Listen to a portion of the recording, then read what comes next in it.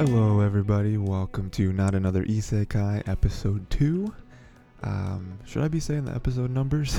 Because I feel like at some point I'm going to forget.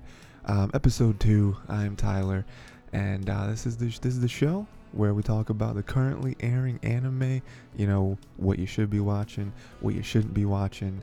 How many are Isekai? Probably too many. That's the case with every season. Too many Isekai. And yeah, today we got a good episode, right? We're coming off the heels of last episode, obviously. And the most anime staying pretty strong this season. This season is a pretty tough one. A pretty tough one. This one adds a lot of anime that I think are going to go down as like some of the best anime of the entire year. And right at the end of the year, I wonder if studios plan that in any sense. I wonder how much studios care about like awards, like there isn't really like a anime awards necessarily, but you know how there's like the Oscars and stuff. Like I'm sure a lot of movies like to have been released later on in the year because then you kind of remember them, right? It's the same thing with like the whole recency bias, right? You drop your album at a certain time of the year right before the Grammys, you publish your video game Q4, so you get that sweet video game awards recognition. I wonder if anime does that as well. But anyway, yeah, we're gonna be talking about some anime today.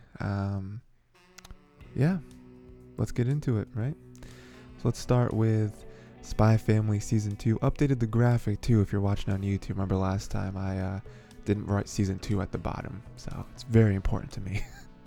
But yeah, Spy Family Season 2, we're talking about Episode 3 today. I'm going to try to say the episode numbers at the top, because I was very bad at that last time. Spy Family Season 2, Episode 3. This is one where we left off, and Lloyd was about to shoot the dog. I totally forgot, because again, I've read the manga, so I totally forgot if he actually does that. But he doesn't. He shoots the bomb jacket off the dog, which is great. It's so Twilight, where it's like precise, where I'm sure a lesser spy would have just taken the dog out and been like, that's how it is, I'm sorry, but that's how it is.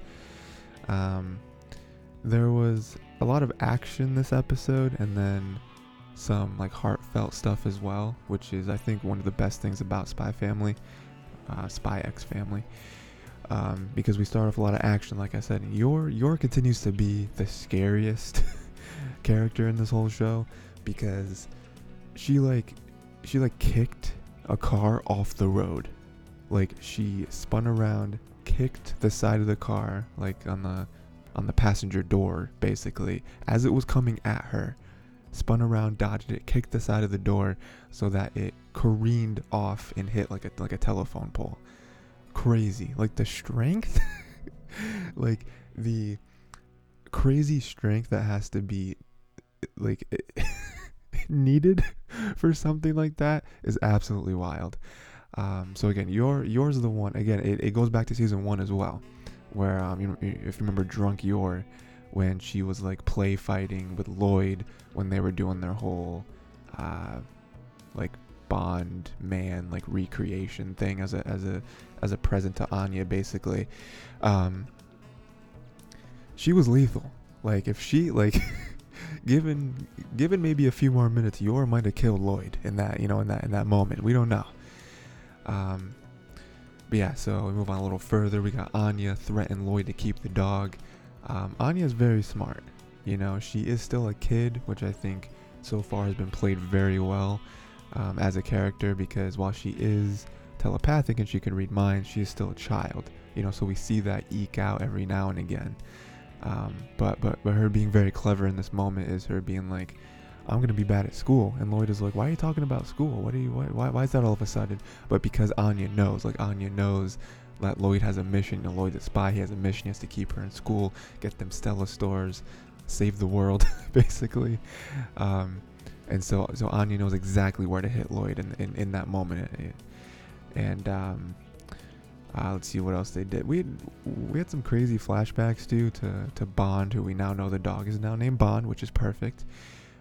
We had some crazy flashbacks there too with Bond kind of reliving what happened to him when he was being tortured and all that.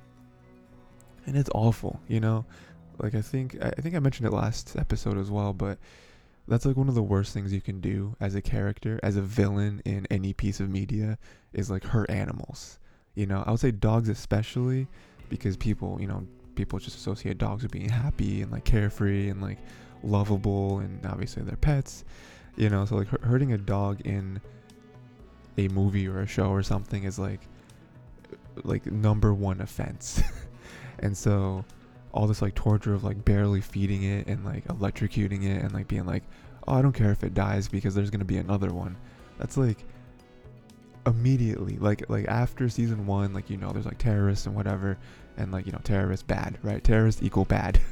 But with them hurting dogs, it's like, oh no, okay, you are worse than any terrorism group that has ever existed. So there's that. And let's see, and then pretty much moving on to the more like heartfelt side of things, and the more like, you know, comedic aspect of this show is you know, Damien was not impressed with Dog. You know, Damien has this real like tsundere energy. And it's really funny, you know, whenever him and Anya have any sort of interaction. And so you know, he said, oh, whatever, and that like destroyed Anya. And then he didn't like that Anya was like super upset, so he was like, oh, whatever, like you know, what's the name, you know, I guess I don't mind asking you what the name is. And she didn't have a name, so she just said Dog. And it's like, come on, Anya, you gotta be better than that, you gotta do better than that, come on. And then it was also really cute, you know, later on in the episode when Anya was asking all the other pet owners, like, how did you name your dog? You know, because she doesn't know. She's never had a pet before. She came up with Dog. She came up with Peanuts. You know, like her friend, I forget what her friend's name is, but was basically just throwing down all of her ideas of like, this isn't good. You should just let your mom and dad name your dog. You know, so she, I mean, again, kind of clever to be like, okay, well, I'm gonna gather data, and I'm gonna ask other people, hey, how'd you name your dog? What's your dog's name? You know. She came up with an awful set of names after that, but it's, you know, the logic, the scientific method is there. And moving on to even more sad stuff, like Lloyd is still thinking about the eventual end of this family. Like, you can tell he's getting attached. You know, earlier on he definitely wasn't. It was just a mission, but you can tell now, like, he kind of does care, and like he is kind of entrenched in the emotional connection to both Yor and Anya. And you know, again, I don't want to spoil anything, but like, I believe, you know, because again, like, I don't want to spoil anything, but like, I read this earlier part so long ago that I don't even really remember how it pans out. But you know, I believe that continues to happen, where like Yor, you know, not that Lloyd shirks on his responsibilities, but like he does get more and more attached, and it does feel more like a family. And even what was her name, like Commander or something, you can tell that she can tell. You know, and she's like, oh, like he, you know, he's caring about them, they're caring about him. It's a whole thing. And then Anya named him Bond, yeah, which is perfect, right? Like, what else was she gonna name him? Again, like Peanuts, a close second, a close second to her favorite thing in the world. But we got Bond, and it makes sense. You know, we got the tie, he got the little glove things. It's great. So yeah, episode 3 of season 2, Spy Family, I think was a nice continuation. We got a new member of the family, which is always fun. And yeah, I mean, even in the background, which it's funny to think that you almost push the east and west stuff to the back of your mind, like it's almost pushed to like the B plot of, you know, of the story. But yeah, we did get more of that, of like moves are happening, moves are being made, you know. So we'll see, you know. Again, it's going to continue on. You know, we'll see if, you know, if the dog actually brings any sort of usefulness in terms of being connected with Damien and all that. Yeah, good stuff, man. Spy Family's always solid. You know, you can always count on it. Next, we got My Hero Academia Season 6, Episodes 3 and 4. So 3 and 4. Doubled up on this one because I missed Episode 3. This one, a lot of stuff happened. I think I like these 2 episodes more than I like the previous 2 episodes, even though Mirko's the best character so far in the season. But in these couple episodes, it got dark. It got real dark, especially with Twice and Hawks. Twice felt very betrayed by Hawks. Twice has his whole thing where he's messed up a bunch of times and he's just trying to like hang out with everyone almost. But he is kind of seen as a failure. And he even talked about how like this sort of thing happened to him before, where he trusted someone and got betrayed, and now it's happening to him again. This big plan with the League of Villains, he feels that it's all gone to just dirt because of him. It's tough. And then Hawks is there, and these two episodes, I think, I'm gonna go through some like highlights and stuff, but I feel like these two episodes really played with an idea. And again, I don't remember if they've done this before in the show. There has been 5 previous seasons, so they might have. Even with like Stain and whatever. But like, I feel like these two episodes really brought up a nice conversation of like, what is a hero, and like what should a hero be? What should a hero do? Even with Twice talking about like, is this what heroes do? They just turn their backs on people down on their luck and people who are in need.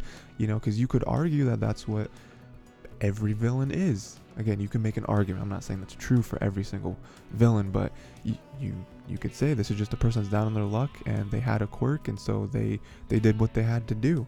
That sometimes happens in real life as well. We don't have to get into that too much, but it sometimes happens in real life where it's just like you do what you got to do to survive. Sometimes it doesn't necessarily excuse you doing terrible things, but if you go back to the My Hero world, it's like, what else is there? You know what I mean? So so I really like that whole thing that they played with these couple episodes, with Twice and Hawks being at like kind of the like forefront, the two focal points on two opposite ends of a conversation like this. We have Tsukuyomi using his dark shadow, and he found like that big monster thing, which hasn't come out yet. Probably next episode, something like that. I just wanted to make a note of that because one, it's cool to see Tsukuyomi being even stronger, because his character design is so cool and fun, and his whole design and his whole like gimmick kind of reminds me of Raven from the Teen Titans, and Raven is my favorite character in the Teen Titans, so I kind of have like a little bit of a soft spot for Tsukuyomi. Love him. So and also on top of that, I like to see characters get stronger. Like it's always fun when you have shonen that have a lot of characters and you see them grow and develop, and it's not just like, oh, we haven't seen this character do anything in a season, what are they up to now? Oh, the same stuff, okay, whatever. Like, no, it's cool to be like, Tsukuyomi taking Hawk's advice and like getting, trying to round out your weaknesses, but also don't forget about your strengths, which sounds like super obvious, but it's true. It's not just like, you don't have to pick just one. Don't get entrenched in what you're good at, but also don't just focus on building up your weaknesses. Like, you're also good at this, like, make this your weapon, make this the one thing you go to, the, all reliable, right? Moving along, we have Dobby. It's like Dobby from Harry Potter. Dobby stopped Hawks from killing Twice, which in the moment was like really nice, and like, oh man, he cares about him. But like, basically Dobby and Hawks fight a lot, right? Throughout the episode, and like, it gets weird because like there's a moment where it's like, oh, Dobby cares about Twice, and then it's like, Dobby I think is gonna not care if Twice dies, and he's just gonna flame the whole thing, and then he doesn't care, and then he like doesn't cry, but then he's like, oh, well, I can't cry because my tear ducts were burned out. It's just like, I don't really know where to peg Dobby right now. I don't know how much he cares about this man, how much he cares about anyone, if he is just one of those villains that doesn't care about anything, and he's just like, oh, I'm just here doing this thing because it's what I'm good at, it's what I do. I don't care about the team, but I need the team. Whatever. We have a pretty brutal moment that turns into a very sad moment where Twice saves Toga and Compress by stabbing a dude. Like, he stabs him a lot, and I'm like, that was like kind of dark for this anime.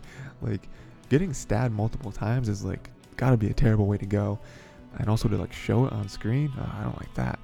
But then it turned to a very sad moment where like he was so grateful for Toga, you know, like, you know, how she was there for him. And, you know, it does just add to that narrative that we're just we're people too, you know, like, yes, we're villains, but we're doing what we do because it's all we have, you know. It's because maybe society turned their back on us, you know. You know, maybe our quirks weren't quirks that could be hero quirks, you know, like, oh, Toga drinks blood, so she's gotta be a villain. But like, you know, it doesn't have to be, right? You can use that in a way, you know. It's like Shigaraki, oh, he decays stuff, he's gotta be a villain. It's like, I don't know. I mean, you know, you can, if heroes cared, maybe we could develop this into a hero quirk, you know. It's possible. But what else do we have? And then Twice dies, you know, like, I think he dies and then he actually dies, and I'm like, oh wow, wasn't expecting that. Wasn't expecting a character death in the beginning of the season like that, but we got one, you know. And it was actually a really sad one. Like, previous to this, didn't care about Twice at all. Who cares about Twice? But it kind of made me care, you know, again, like, you know, because his message and his purpose, I think, is going to live on, at least for a little bit, you know, throughout the League of Villains. You know, and through Hawks, where, you know, even Dabi was like, you killed Twice, you did that, you're a hero and you killed him. You know, I think that's gonna haunt Hawks for a little bit. And then moving on, we got Mirko was somehow able to break Shigaraki's tank.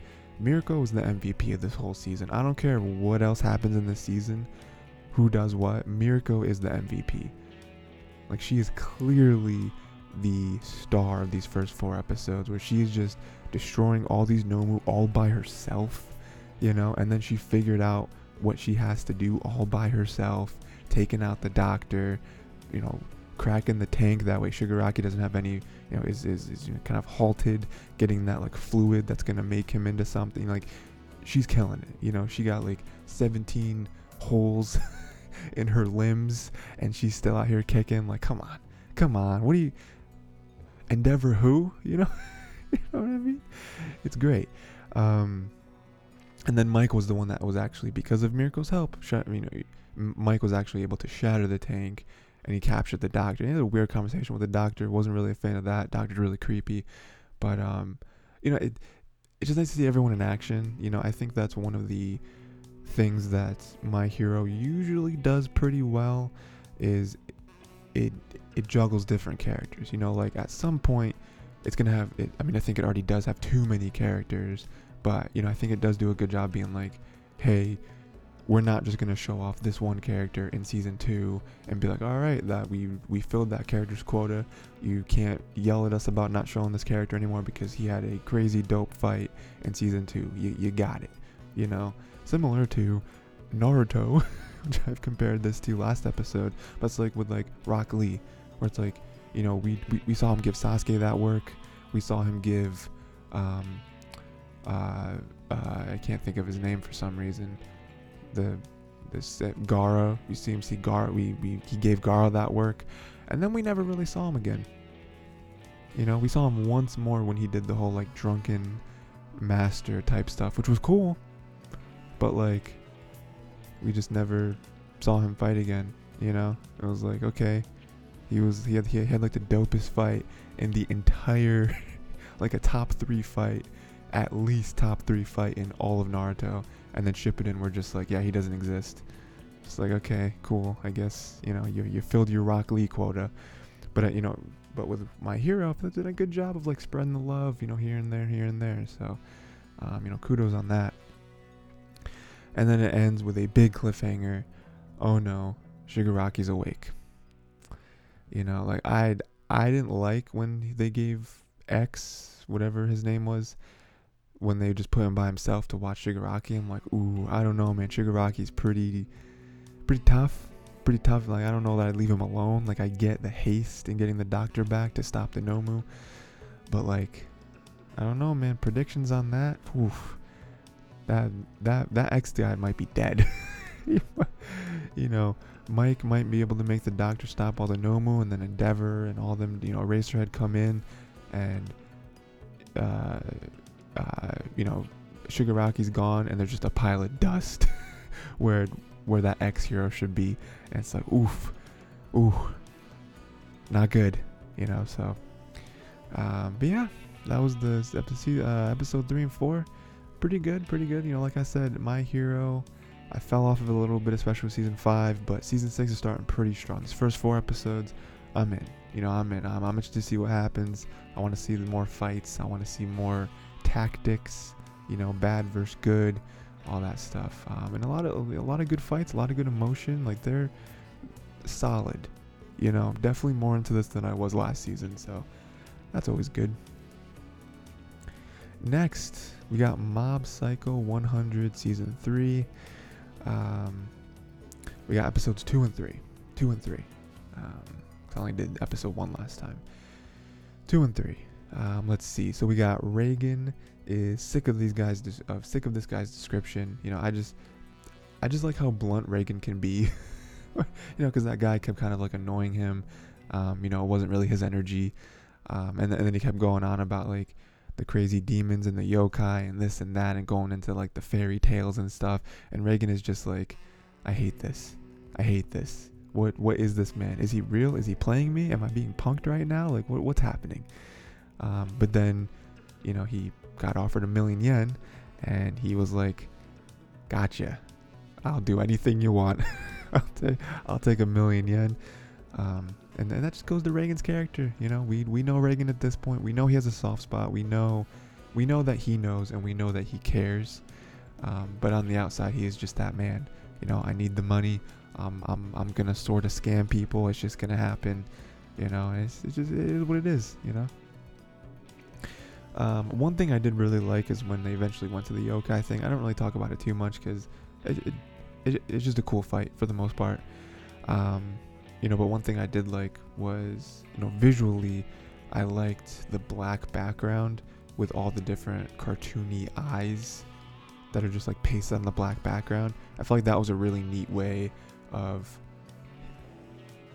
them not, after that they did actually show like the forms and stuff and the bodies and whatever, but like in that moment it's a very simple way to show a mystery and have it be scary, have it be intense because like that, that's scary. Like if you were just walking at night and in a shadow you just saw 2 glowing eyes staring at you, you'd be scared. You'd be like, whoa, what's going on here? And then if you saw like a dozen sets of like glowing eyes and just a shadow, you don't see the forms or anything like that, you'd be like, I gotta get out of here. Something may happen if I don't leave right now. So I just really like their like choice to do that. And then just with the fight as well, not really much to talk about. It's a cool fight, but it does still amaze me whenever Mob just destroys everything. Like all this time later, it's still so cool. Like that is one of the best things that I feel like the show does, is have an OP character that we still care about. There are a lot of anime out there, especially isekai, that have OP characters that are just boring to watch. It's just very cookie cutter. And so Mob being super powerful and just beating everything, it doesn't get old. Like it's not tiresome. It's still like, oh yeah, I want to see him fight. I want to see the cool psychic powers he dishes out this time. And some things he doesn't just one shot, he does actually fight, and then it gets even more interesting. So again, that's one thing the show does very well. We had a nice comedic beat there where all the boys were maids. That was funny. Even Mob's brother, you could tell he was sick of it. So that was funny. Then we have them all worshiping the divine tree, which is just a piece of broccoli, an oversized piece of broccoli. But it's funny to see all the different groups come up with their own different like sects of this division, or of this of this religion, and they all believe something slightly different. They all believe that they're the true ones, the true voice of the tree. And it's interesting to me because I feel like that's what would happen in real life, where not everyone, of course, but a lot of people would. I mean, especially in a world where psychic stuff is pretty much like proven to exist, especially with like the fights that we've had, the very public psychic battles that have occurred in the city. Something like that would cause a lot of people to like worship it and be like, this is something that we have to pay attention to, Obviously some more maybe rational people, more just like pure logic people, might just be like, okay, well, it's just a thing that exists. Like, let's take this thing out of here. You might not be able to. Again, a piece of broccoli that big might be hard to clean up, there are other like natural disasters that happen that don't take 24 hours to clean up, so I'm sure this will be difficult, but still. And then I like this season because the mob character is taking a big shift, where he is super not powerful. I don't know why I said powerful. Popular. He is much more popular than he was before, something that he always kind of aspired to be. He's making dates with a bunch of other people, doing like plans and stuff. And it's even to a point where like he might accept being the whole like mob religion leader, and there's also a nice comedic beat there where he's not really stressed out about being the leader. He's more stressed out about like the live stream. It's like, oh no, so many people are gonna be watching me. Like, that's what he's stressed about. He's not stressed about like the responsibility of being a whole leader. But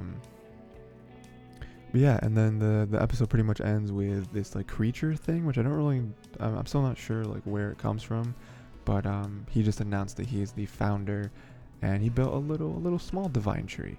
So that's a nice cliffhanger we got at the end there. I'm sure we're gonna figure out more of what this being is, why he wants to be the founder, what his plans are, what kind of powers he has, because he did make that smaller version of the divine tree exist. And then what Mob's gonna do, because Reagan saw that, right? So Reagan's gonna have some thoughts. Mob, I'm sure, isn't gonna love that. So we'll see. We're definitely dipping into another nice deep plot here. A nice antagonist. So can't wait to see that. And yeah, that was episodes 2 and 3, Mob Psycho season 3. Having a good time. Like I said, I'm just kind of waiting for. The first few episodes was kind of waiting for the season to like kick in gear. Because right now we're kind of coasting on like, oh well, we got Mob, we got Reagan, new jobs, whatever. But where's the beef? Where's that at? And I think this new founder is that. So I'm excited. Next we got Blue Lock episode 3. Love this show so far. I just want to tell y'all, love it. I believe this is 2 cores, so that's gonna be a lot of fun. Yeah, I love it. Isagi won rock paper scissors, so he's the focal point. That's how they decided. That's the most fair way, and he's gonna be the focal point of the team, which is really big for him because he's obviously trying to prove himself like everyone else, but he's our main character. So him being there is like, okay, here's my chance. I'm gonna score. I'm gonna figure out, get deeper into the Blue Lock program, right? What else do we have? And then we're introduced to the other team. We got more characters. We got King Baru. That's how I'm gonna pronounce that. King Baru. He's just a beast, right? He's killing it. And I love introducing a character like him because, for one, with sports anime, I love seeing new characters, new very powerful, skilled characters, because it adds something to the show. Obviously, adds a new opponent, but also it ekes into the whole theme for the episode, which is kind of believing what they think the Blue Lock is supposed to be versus acting how a soccer team should. And like going from 0 to 1, that was a big thing with the episode as well. And having a powerful character like that and them scoring immediately deteriorates their team. And it's like, well, now we just all have to score. We're all thinking about ourselves, but that's what we think we're supposed to do. Versus Baru was just like, I'm scoring, and then other people, okay, we're past you, you score, gotcha, get you. and that's all it is. While Team Z is just eating themselves, basically. And so, I wrote down, like, these individuals are losing to a team. They immediately go feral. And they're like, well, I want to score because I'm moving on. And it's just like, yeah, but you have to win. And like, that was a huge thing with me, especially towards the end, where it was like, oh, we could have won because of this. It's Isagi's fault we lost, blah blah blah. And I'm just sitting there like, yeah, but because they were like, oh, that score was a fluke. It's like, okay, even if it was a fluke, that was the only goal scored. You can't blame Isagi for not scoring 6 goals. What you can blame is yourselves for looking like a goddamn WWE match out there with all the wrestling you were doing with each other, while Baru and the whole Team X were just dancing around you because you were all like locking arms with each other, trying to prove that you should be the striker. And it's like, we all understand the rule that was set out that the top striker is going to move on, but you have to win. You have to win. Like I get the whole ego thing, and that's what this whole blue lock thing is like centered around, but like, you still have to win the game to move on. Like, if we don't win, you lose. And then you get eliminated. Like big picture, guys, come on, big picture. One of my favorite parts of the show so far, though, is the Isagi and Bakira relationship. They are a deadly combination, because they do kind of understand each other a little more than they understand the other characters, and so they do have this like special bond. And I love that Isagi and Bakira can just trust each other to be like, hey, forget these guys, their heads are in the clouds, but we're together, and we're just gonna score. And they're perfectly cool with passing to each other, letting each other score. Like that I think is like the nice middle ground that these people have to find. Because if they're completely selfish and completely riding on their own ego, you're not going to make it far. It's kind of like a show I've never watched, but I understand because it is like a cultural touchstone, is like Survivor. Like reality shows like The Survivor. It's like, for the first like half of the show, you have to play as a team, because if you only care about yourself, but that hinders the team. If your team keeps losing, they're going to keep getting voted out. You're going to keep losing, and it's going to be a snowball effect where you get eliminated no matter how good you are. So you have to work as a team, and then when it comes to the point where you can fully work by yourself and worry only about yourself, that's when you do it. You have to be strategic about these things. Early on, like something like this, where it is team-based battle, you have to play as a team, because if you let your own selfishness get in the way, then your team's just going to lose, and then you're going to be eliminated in round 2. It's like there's potentially 20 rounds of this soccer game that we're playing, and it doesn't make any sense, But anyway, Baru told Isagi he has no talent because he kind of froze and he got nervous and he passed. It's tough because from my personal perspective, he did what was right. But from the game, you're supposed to play on ego, you're supposed to be a striker. I can see both sides. And basically ends with them being told they need a weapon. You need a weapon. Strikers need a weapon. You can't just go out there free for all. You're not going to win. You need to hone in on what you're good at. You need to have a thing. And you need that to be the fear you put in the other team and the rising up of your teammates. A good striker will make that happen. Like Baru made it happen. He scored, gave confidence, gave a little bit of a cushion so everyone could kind of bounce off of him. It's like basketball. You got one guy that's hot, he gets double teamed. If one guy's getting double teamed, that means there's one person out there that has very loose coverage, if any coverage. You pass to him, he can score, right? You make the focus on you so you clear it out for everyone else. That's the strategy. So yeah, great episode. Like I said, I'm loving this. Sports anime is a genre that I've really come around on the past couple years. And Blue Lock is very solid so far.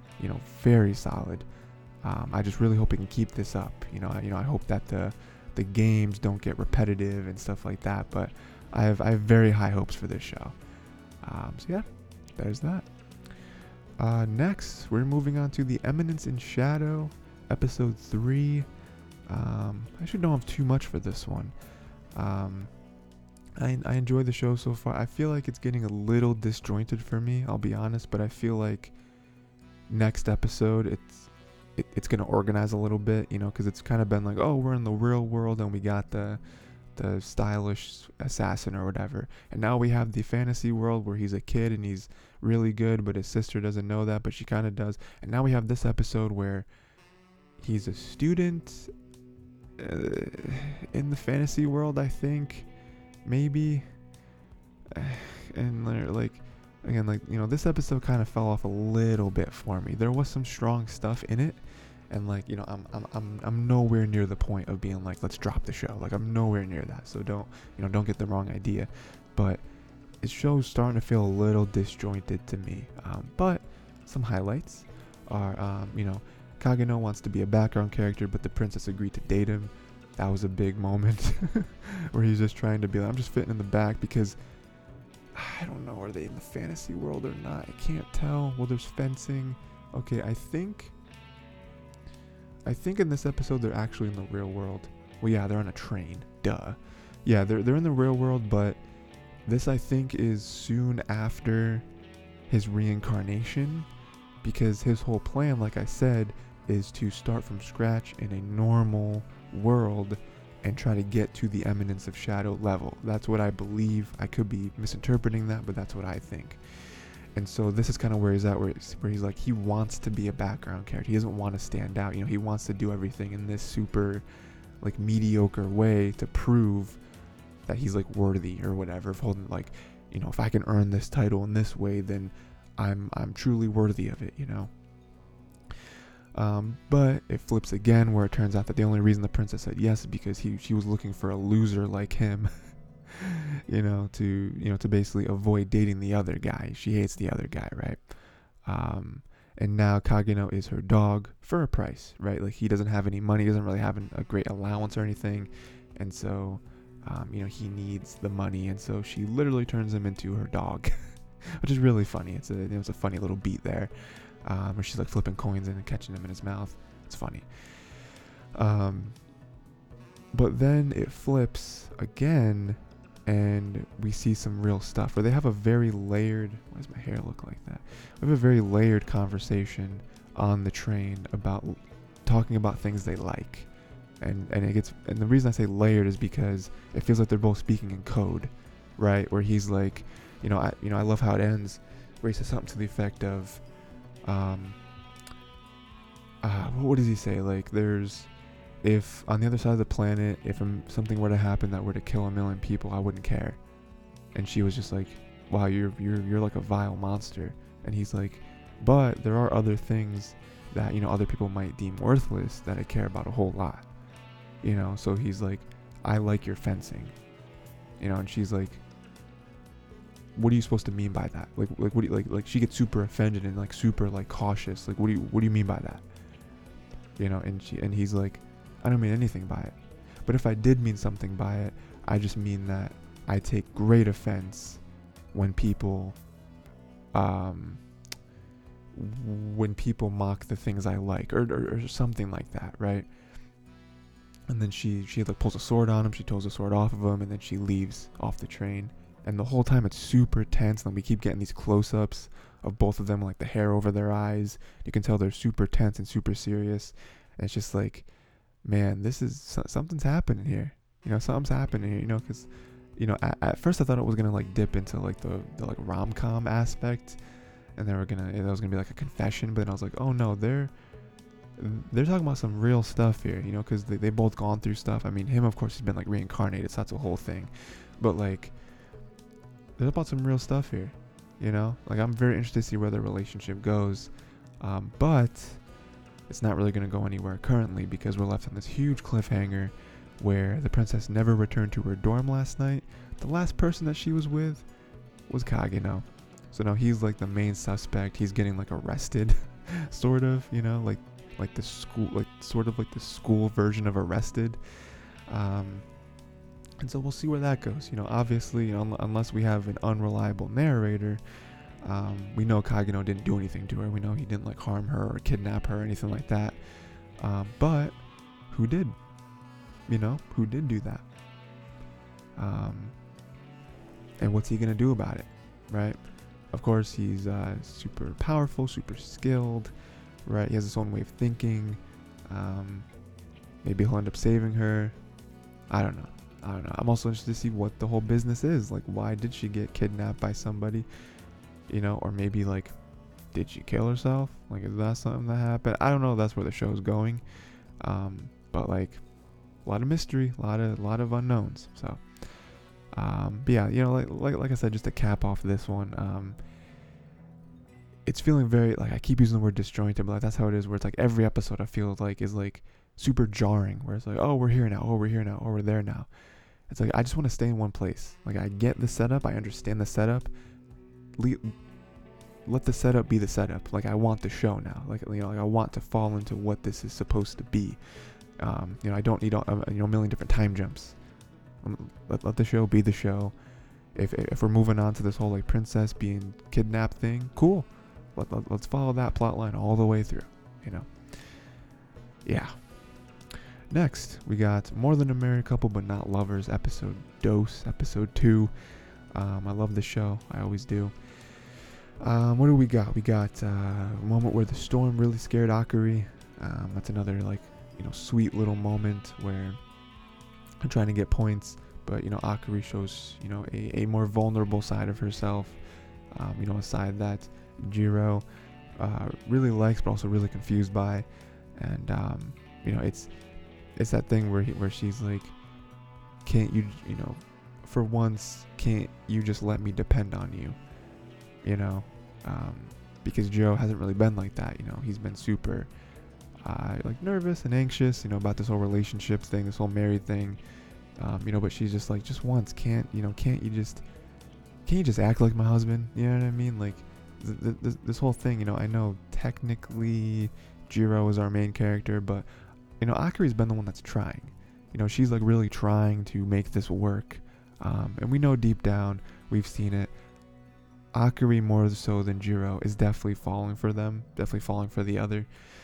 But like, on top of that, like, even just surface level, I'm trying here. Whenever I do something, it's just like, you want A tier, right? You want to switch to be with Shiori, so let's do some married stuff. Let's do some stuff so we get points. Everything I recommend, the whole cooking thing, the watching movies thing, the wearing matching pajamas. It's like, this is stuff's gonna get us points, and you're just like, oh, I'm not gonna do that. Why would I do that? It's like, are you dense? are you dumb? But yeah. I'm looking at the wrong thing now. Akari and Jiro got B, but Shiori and Tenjin got E. That's tough. So Akari and Jiro doing pretty good. They didn't quite get A yet, but honestly, not really something they have to dwell on, because they also need Shiori and Tenjin to get A so they can swap. We have a little bit thing there where Shiori's like, I'm not really good with boys, and I try my best, and I'm I don't want Tenjin to be upset with me or whatever, but I'm trying, and blah blah blah, right? But this really goes to the best flow of the entire show is Shiori and Jiro being together, and them kind of playing a little bit of cat and mouse, unknowingly, but they do play a little bit of cat and mouse. Shiori even lets out like, oh, I think it'd be so much better if you were my husband. And there's a beat there, and she's like, haha, just kidding, but she means it, and this is even further. I don't know really how much we've seen the first episode, but this is just reinforcing the fact that, oh, Shiori likes him too. This isn't just Jiro, swooning, over his like childhood best friend. It's like, oh no, Shiori likes him too, because even in the flashback when we saw, her having to tell him that she was leaving, she was remembering that, and then she said, man, would you hear me out to the end next time? because he kind of cut her off because he was upset about her leaving. But we know from her end that she had more to say. Like it's kind of insinuating that she might have confessed to him in that day, but she never got the chance to. Like they both kind of blocked each other, but it was only in their own minds that the other one blocked them. So we get some nice stuff of that, and then it ends off with Jiro will do his best so Akari and Tenjin can be happy together, and we get another. That's two-pronged. One where it's like, okay, nice. We have Jiro. Like I was saying before, didn't really seem like he was trying too hard. He wasn't. His eyes was not on the prize, but now they are. So now he's really gonna try. He's gonna do some stuff to get their points, get that A rank, right?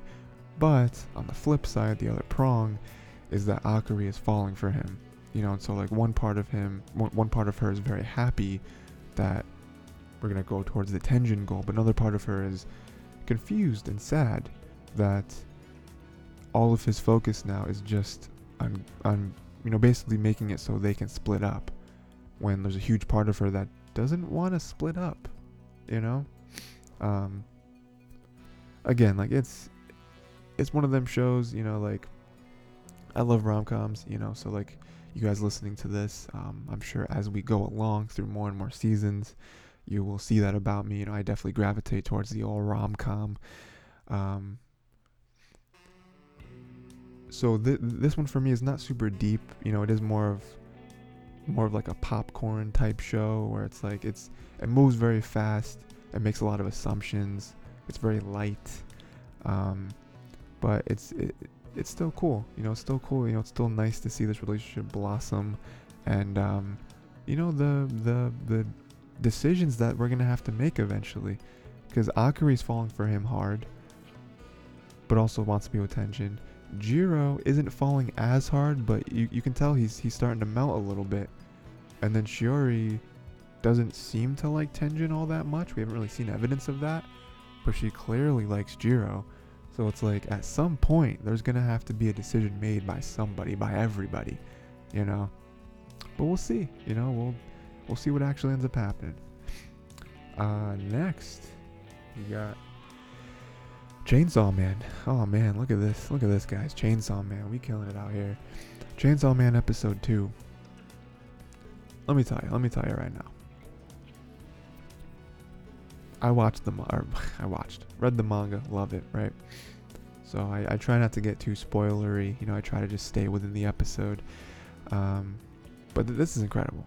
Chainsaw Man, it's just, you can just tell the difference. I mean, even in like the look and the feel of the show, like if you watch another anime airing this season and then you watch this one, it's like, it's just different.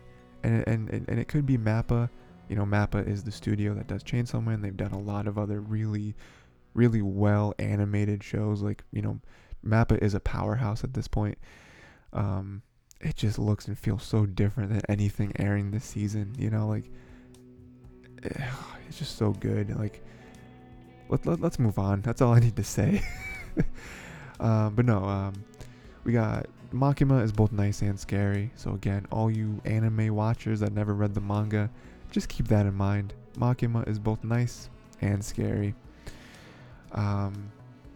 We have a nice moment here where we have somewhat of a confirmation that Pochita is still alive inside of Denji, so that immediately uplifts his spirits, because he, that was his only friend and family for forever, and to know that Pochita actually didn't sacrifice their life, they're still somewhat, in some form or fashion alive, is very nice, both for Denji and for the audience, because Pochita, we saw him for barely an episode, but we love him, we love him, right?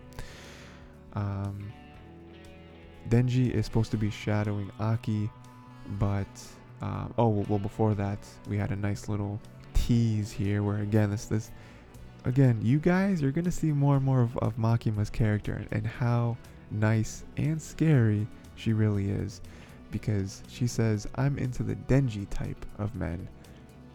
She's manipulating him so much. Like, we can't believe that Makima actually is into Denji. Like we've seen just a little bit of how she talks to him and how she refers to him. Like, come on. We know what she's doing here. but I'm not going to get into specifics because no spoilers, right? But yeah, then moving on, Denji is shadowing Aki, and it turns out to them fighting because Aki is like, we need devil hunters that are in it for the right reason. And if you're just in it for the fame or the glory or the blah, if you're just in it for Makima, it's like, you're gonna die. And I've watched too many comrades die. I'm not gonna have you as a comrade and have to watch you die. And it seems kind of harsh in the moment, but I get what he could be trying to say, where it's just like, I don't want you on. I don't want someone that is going to die on my team, because I don't want to get close to someone that I know is gonna die, is gonna get themselves killed. So I don't want that on my conscience. So if you're not gonna be serious about this, don't do it. It'd be better for everyone if you just don't do it. And it turns into a comedic thing, because Denji keeps kicking him. It's just like so stupid, but it just adds to Denji's character, but they do come back, and they come crawling back to Makima, and they make good with each other. You can tell they still don't really like each other, but it is what it is. But all that aside, all the bad stuff, like, Power's here, man. Like, Power's here. I'm so hyped. I was hyped. I forgot when exactly Power got introduced to the show, and Power is incredible, man.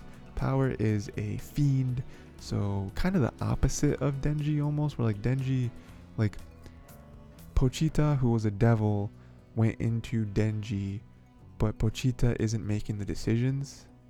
Like Denji is still in control, whereas fiends are when the devil goes into a dead person, and the devil is in full control, basically, right? So like the devil entered Power and is in full control. So it's like a fiend is when the devil is basically just using the human corpse as a puppet, whereas with Denji, Pochita revived him and gave him control. So it's very interesting. Power's great, man. Power is just the attitude and just the wildness, and give me blood. It's so good, and is the new partner, and it ends off in a crazy way, and I can't wait to see more of their dynamic. That Power is a bloodbender, which immediately reminded me of Avatar: The Last Airbender. We got Sakura. No, Katara. Sakura. What is Sokka? I was thinking of Sokka, which is the brother. Katara, the sister, could bloodbend. Very scary stuff. But that's basically what Power can do. Got the hammer on him, crazy, killing it, right? And overall, this episode, I loved it. I loved it mostly for the fact of introducing more characters and kind of settling into the groove of what I believe the show's gonna be. Again, not trying to spoil stuff, but we're getting into it where it's like, okay, what is this show? Oh, Denji's a devil hunter, and we're gonna go through that, and we're gonna see how he acts with that, and what crazy hijinks he gets into, and what also potentially sad stuff, and maybe some deaths or whatever, right? Because it is devil hunting. But then another piece of that is more characters, right? So we have Aki, who more like stone faced, right? More straight. Definitely doesn't like having Denji as a roommate. But then we have Power, who's on the opposite side. She's completely wild. She's literally a devil, right? But she's kind of in a similar position to Denji, where it's like, hey, if you guys don't produce, we're gonna treat you both like devils. And we're devil hunters, so it's not too hard to put two and two together on what your destiny is gonna be if you don't start producing. So yeah, I just love it. Again, I can't wait to see next episode and see where they go with this. And even though I have read the story, it was forever ago, so I don't really remember every single beat. So I'm excited to see next time when, I'm sure they're maybe gonna get some updates on how their progress is going, especially with them, Power just killed the devil, so that's +1, right? So we'll see, having a good time. Next, Reincarnated as a Sword, episode 4. some good stuff here. Again, this is probably the show that's lowest on my list. The first 2 episodes I talked about how it has a lot of promise, a lot of potential. Episode 4, falling off a little bit. Again, I'm not quite near the point where I'm like, hey guys, do you think I should drop this show? But we're on that path. We're on the path potentially to not continuing this show. We'll see, just because it's starting to get a little generic for me. It's starting to get a little like, I don't know if I care about the stakes too much. I think next episode's going to be a real make or break for the show staying on, not another isekai. Because I don't have very few notes about this episode. It was nice that she ranked up to F, without doing the proper procedure for it. But clearly, the elf was like, anyone that can that can single-handedly take out an army of goblins should be at least F. Should be at least F rank. But again, this show does have some nice little lore moments that are kind of keeping me in. Where dungeons, because they have to explain dungeons, right? Like how do you explain a dungeon in like a real world setting? Oh, well, dungeons were just created by gods, I guess, and they just pop up randomly to test humankind. And that's how you can explain dungeons just kind of appearing. Being able to be replayed almost like a video game, and them having some crazy stuff in it that you don't see outside of the dungeons, like crazy monsters and also some crazy rewards. Like, it's kind of a neat way to explain a dungeon, in like a video game-esque way, because like in a video game you don't really care about why these exist. You just kind of go through them because they're an objective, right? So that's a nice little thing. Teacher got a sweet new scabbard. That was cool. Fran single-handedly cleared a path to the cave. Again, it's a character that I like to see that's OP, but I don't know how much we care. Again, I really want them to go deep into the drive of she's a black cat and she wants to evolve and she's going to prove everyone wrong. And I don't want them to deviate away from that and just make her, oh, it's a cute cat girl and she's overpowered. Haha, isn't that fun? Like, I don't want it to just be that, because then the show's definitely getting dropped. Because it's like, we've seen that already, I want the character to have substance. And there's so much potential for her character, for Fran having substance, and I don't want them to slip off that. And at the very end, that goblin summoned the highest level monster, right? So we're going to see some crazy fight. And that's going to be fun, right? Again, it's cool. We got a nice monster we're going to fight. It's going to be powerful, I hope. Nice fight scene. Again, I just want there to be some traction, right? And I don't know that the show can keep it up. The first few episodes were entertaining. There was dips, there was highs, there was lows. Where's the show going though? Because we've introduced a couple different elements, and I don't want to just be an adventure show where it's like, oh, Fran and teacher go around beating stuff up. It's like, okay, but like, we've seen that before, and I guarantee you we've seen it done in a better way. I'm not trying to diminish this show, but like, we need something new.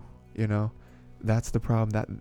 That's the whole reason why this show is called not another isekai, because of the pure saturation of these types of shows that exist. It's like, okay, you gotta do something new. You have to. But we'll see. Next show, Do It Yourself, episode 3. This show's just a fun time, and this episode continues it. It's just a fun time. It's just, we out here chilling, and that's all the show has to be. We got a nice moment at the beginning there where it's like, hammer or handkerchief? And it's like, some would say that was meant as a joke. Others who know Serafu know that she was being completely earnest. And she genuinely offered her, what will make you happy, a hammer or a handkerchief? God dang. The exchange student, which at the time we didn't know her name, we now know her name is Juliet, blah blah blah blah blah blah, and she's now nicknamed Jobco. So Jobco apparently hates DIY, but again, like, this show is very nice because it is just a chill show. Like, in my mind, all this show needs to be entertaining enough for me to keep watching it is just this group of girls building stuff and just having a good time, teaching each other some stuff, sharing some memories, sharing some fun little secrets, camaraderie. That's all it has to be, right? But I do like that they're playing around with some stuff more than that. Where Jobco, we get a little into her character. Character's a little sad, a little bit alone, right? She's studying abroad. She's not with her parents. She's younger than everyone else. Like, there's a lot of stuff going against her, and like so much that we feel for her when Ray yells at her. Like, we totally get, like in my mind, I totally get why Ray yelled at her, because she kept just dunking on DIY. And it's like, and like, that's what Ray's whole thing is. Ray loves this club. She's the leader of this club. Like, don't come here in my house and disrespect me. Like, what are you doing? So I totally get why she did it, but then it's like, she's just kind of awkward and out of place. Like, Jobco, again, like, she's alone. She's lonely. She doesn't have anyone. No friends. No family here. Right? And so she comes here crying, and she doesn't get laughed at. She doesn't get made fun of. Like, she gets accepted. She gets handed a handkerchief, and everyone's nice to her, and then they bring her to the infirmary, and she has some nice little bonding there. Like, she's latching on, but she also doesn't know them, and she doesn't really know how to act around them. And she also, it's a coping mechanism where it's like, a lot of other people, maybe she gets bullied, maybe she gets made fun of, maybe she gets ignored because of her age, and because of her being American, and so that's kind of how she copes, and how she deals with and almost like ignores all the sadness in her life currently. So that's why they kind of got off on the wrong foot at the beginning, but then we go through, and we learn that she actually loves DIY. She used to do it with her mom, and so not only do we have that connection, but it's I can't think of the word. That connection is amplified because she can't see her mom. Her mom is back in America, so it's like, oh man, of course she would love. Of course she'd be gravitated towards something like this, and then it's great because Jobco, she's given the nickname, she's here, she's chilling, and she's now part of the club. It's great for Ray because now I think they need one more member and then they're saved. But also, it's like a new friend, new character. Again, like I said, that's all the show has to be. Gaining new members, building stuff together, having a fun time. Maybe there are some sad moments that they're all together for because they have each other's shoulders to lean on. Like, it's awesome, And then we do have a nice little punctuation mark at the end of the episode where we find out that Jobco wanted to go to the high-tech school, but she got the Japanese wrong. And then she writes out the characters, and you realize that the two schools, from a foreigner's perspective, it looks fairly similar. Again, from someone who is, native to Japan, it's probably like, yeah, they're two different words. How could you possibly they're two completely different words. But to, someone who doesn't understand it, can't really recognize visually, they look pretty similar. We have a nice little moment there too, so. Again, a more friendly moment where, like, a friend can make a mistake and you laugh at them because they're your friend and they're dumb, but you're not laughing at them, you're laughing with them, But yeah, so that it's just a fun show. This is that show this season for me, where you always have that one just like kind of slice of life show that you watch to have a good time. There's no stakes. Like I said, Jobco does have some sadness to her character, but for the most part, there's no stakes. There's no real conflict. It's just a fun show to watch and have a good time. You don't really have to worry about being tense in your seat while you're watching this, or on the edge of your seat, or worrying about like getting emotional. It's just fun. It's just fun and stupid, and in the very best way. So I'm very high on this show. And then lastly, probably my favorite show this season that has no pretense to it, right? Because like, Chainsaw Man's my favorite show, but I've read the manga, so it's not really fair, right? Because I already know the story, I already know it's good, I've already seen it, so I would say my favorite show this season that I haven't consumed already is Mobile Suit Gundam: The Witch from Mercury. I don't really know anything about Gundam. Gundam was always one of those genres. Mecha was always one of those genres of shows that I was like, I'm not gonna like this genre. I'm not even gonna approach it. I have watched the first few episodes of Iron Blooded Orphans. I do plan on watching those again in the future, probably just starting from scratch because I don't really remember the first few episodes. And I remember really enjoying those, but I haven't really watched any Gundam. And so Witch from Mercury is a pleasant surprise. I'm very much enjoying it. There's multiple times during episode 3, which is the episode I'm covering, where I said that this is the best show ever made, which I'll say to myself a lot when I'm watching shows I very much enjoy. So with this one, episode 3, let's go through. So we got Ghoul's dad added an AI to his mobile suit, and that's really a big thing that we'll come back to, so I don't really want to mention it a lot right now. Oh man, but it's so disheartening for Ghoul, Ghoul. We have a nice little reveal there where that lady, which I think her name was like Pandora or something like that, is actually Suleta's mom. So like, I don't know how much Suleta knows about her mom. I don't really remember. But that's a great reveal. Like that's really low key, where it's like the whole first episode or two, episode 2 I think maybe it was in, where it was just like, she was there fighting the people. She was Shinsei and all that stuff, and then realize, oh, that's Suleta's mom. Whoa, because it's like that's big. Like her being the advocate and like fighting for like the Gundam is not a Gundam, it's an Ariel, it's ours, like.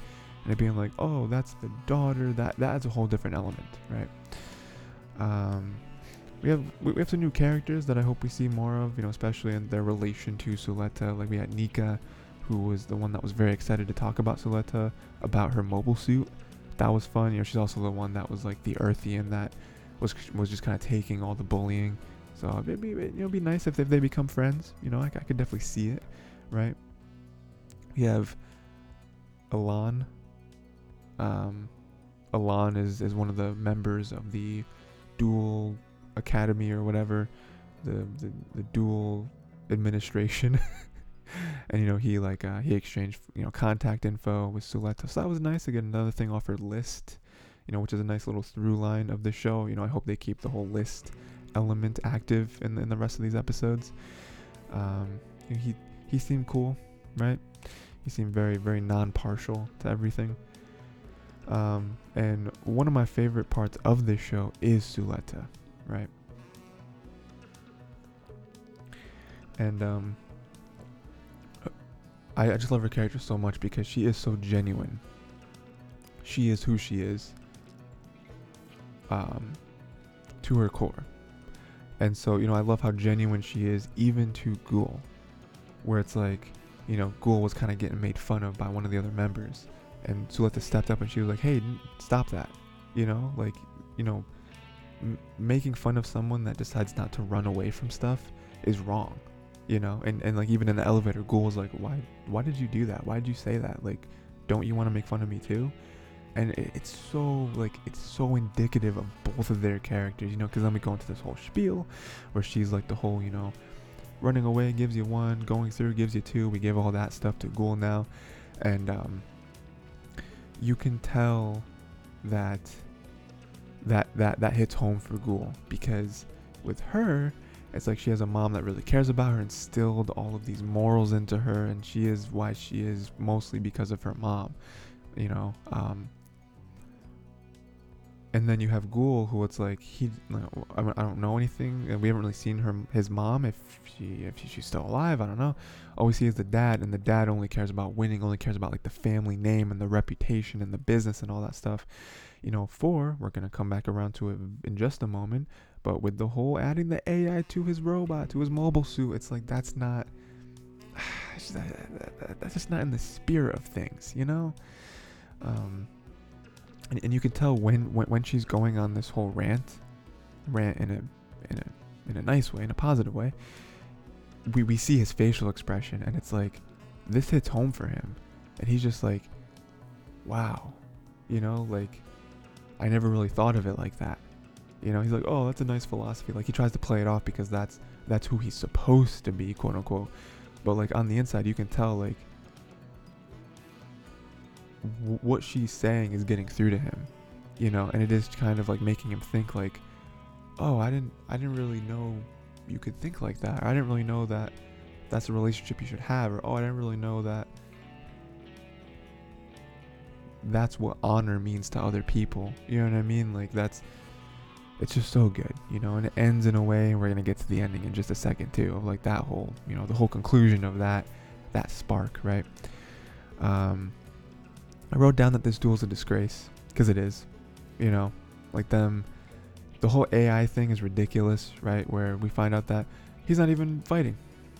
The sticks, the buttons, they're all moving on their own, and he can just sit there and cross his arms and just have the whole duel that way. And it's just like, but you can tell he doesn't like it, and we'll get to that in a second. But also, like, the rain coming out, it's like destroying her lasers, which is like one of her biggest weapons. It's just like, and then we get to the whole, like, philosophy of the school, where it's like, oh, you're, whoever backs you is part of your strength. And it's just like, really, like you guys are okay with this? Like, I just can't imagine people who are okay with that just win. Like, you're just winning because of the people that back you, not because of your own strength or your own skill or your own intelligence. Like, you're okay with that? You're okay with other people winning for you? Like, where's the honor in that? Where's the, I don't know, this is wrong, and you can tell that, like, Suletta is the driving force that is battling this thought process in this academy, right? She's the one, like, no, I'm dope, and I'm gonna be dope because I'm dope. There's no one backing me. I'm from Mercury. I'm a quote unquote country bumpkin. Like, nah, I'm nice. I'm the holder. Then we have, Miorine coming in the clutch top in the rain. Love that. Love how their relationship is developing. And then we get more into the dad. Dad's like, children should do as their parents say. And that's finally when Ghoul's had enough. He breaks the AI system. He's like, nah, I'm not with that. I want to win. Trust me, I want to win, but I'm going to win. Okay? It's like, oh, that's the child in you speaking. Adults know that only the outcome matters. And Ghoul's like, what? What? Excuse me? No. That's not how we're doing things, So he breaks that, and he loses, but he's very strong, and Suletta wins. It's great. It's awesome. There's still so much left on my list. I love that, because I love how, like, dorky it is, but also it's sort of a metaphor for what she is and, like, what she wants to do. And it's like, no, I came here for a reason, and I'm gonna achieve my goals. On the surface level, you're just looking at the list goals of, like, oh, I want to eat lunch on a rooftop. But if you look deeper, it's like, no, like, I'm gonna be somebody. I'm gonna be who I want to be. I'm gonna do this mobile suit stuff. I'm gonna make my mom proud, like, And then we have a cute little moment where Miorine rejected Mio Mio.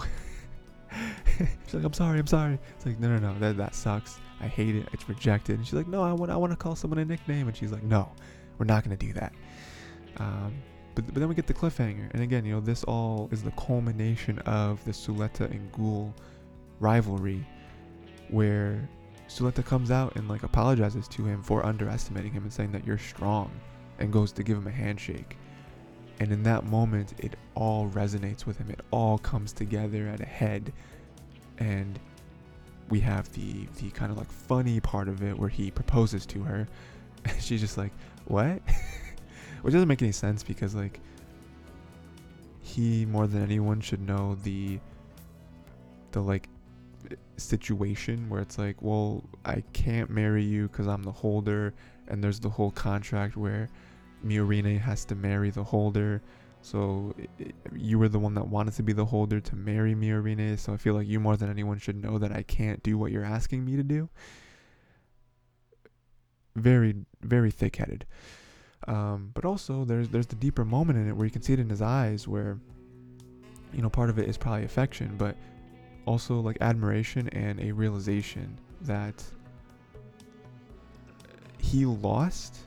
And while other people he may deem to be friends, would make fun of him and be like, oh, you lost against this country bumpkin, and you know, you're not the holder anymore, you're a disgrace to your family, your stock is going down, you know, whatever. Like, Suletta said, whoa, you're tough, you're really strong, like that was a great duel. Like, no one's ever done that before to him in that way, you know, like, you know, no one's ever complimented him after he lost. No one in their right mind at this academy would do that, because all conflicts are settled with duels, and if you lose, you're a loser, you know. So it's great, you know. And again, it's awesome to have a main character like this, because she's the backbone of this show, you know. Like, she is going to make this show work, and I just love it. I just love it so much, you know. Like I said, I said this to myself when I was watching it. This is the greatest show ever made.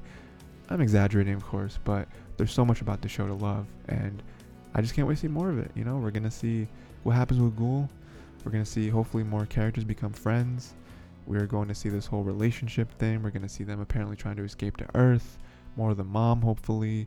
More of Ghoul's dad. More of Miorine's dad. Like, we're just getting started, I hope. You know, and I can't wait. And that is the show. That is the show for this week. Not another isekai. Solid week. Like I said, there's a couple shows here that I feel like need to clean up their act a little bit, or else I might end up dropping them. But for the most part, having a great time. You know, I love it. Right. So please let me know what shows you love, what shows you love this season, what your thoughts are on any of these episodes. Let me know. You know, maybe what shows are getting a little hot for you, getting a little cold for you. Are there any shows that I'm completely missing that I should be checking out? I'd love to know that as well. What are your predictions for next episodes, right? And yeah, that's pretty much it. Not another Isekai episode 2. You can find this on the Tiger T YouTube channel or on some podcast services. I'm in the process of adding this to a bunch more podcast services, so be on the lookout for that. And yeah, that's pretty much it. Yeah, until next time, make sure to watch more anime.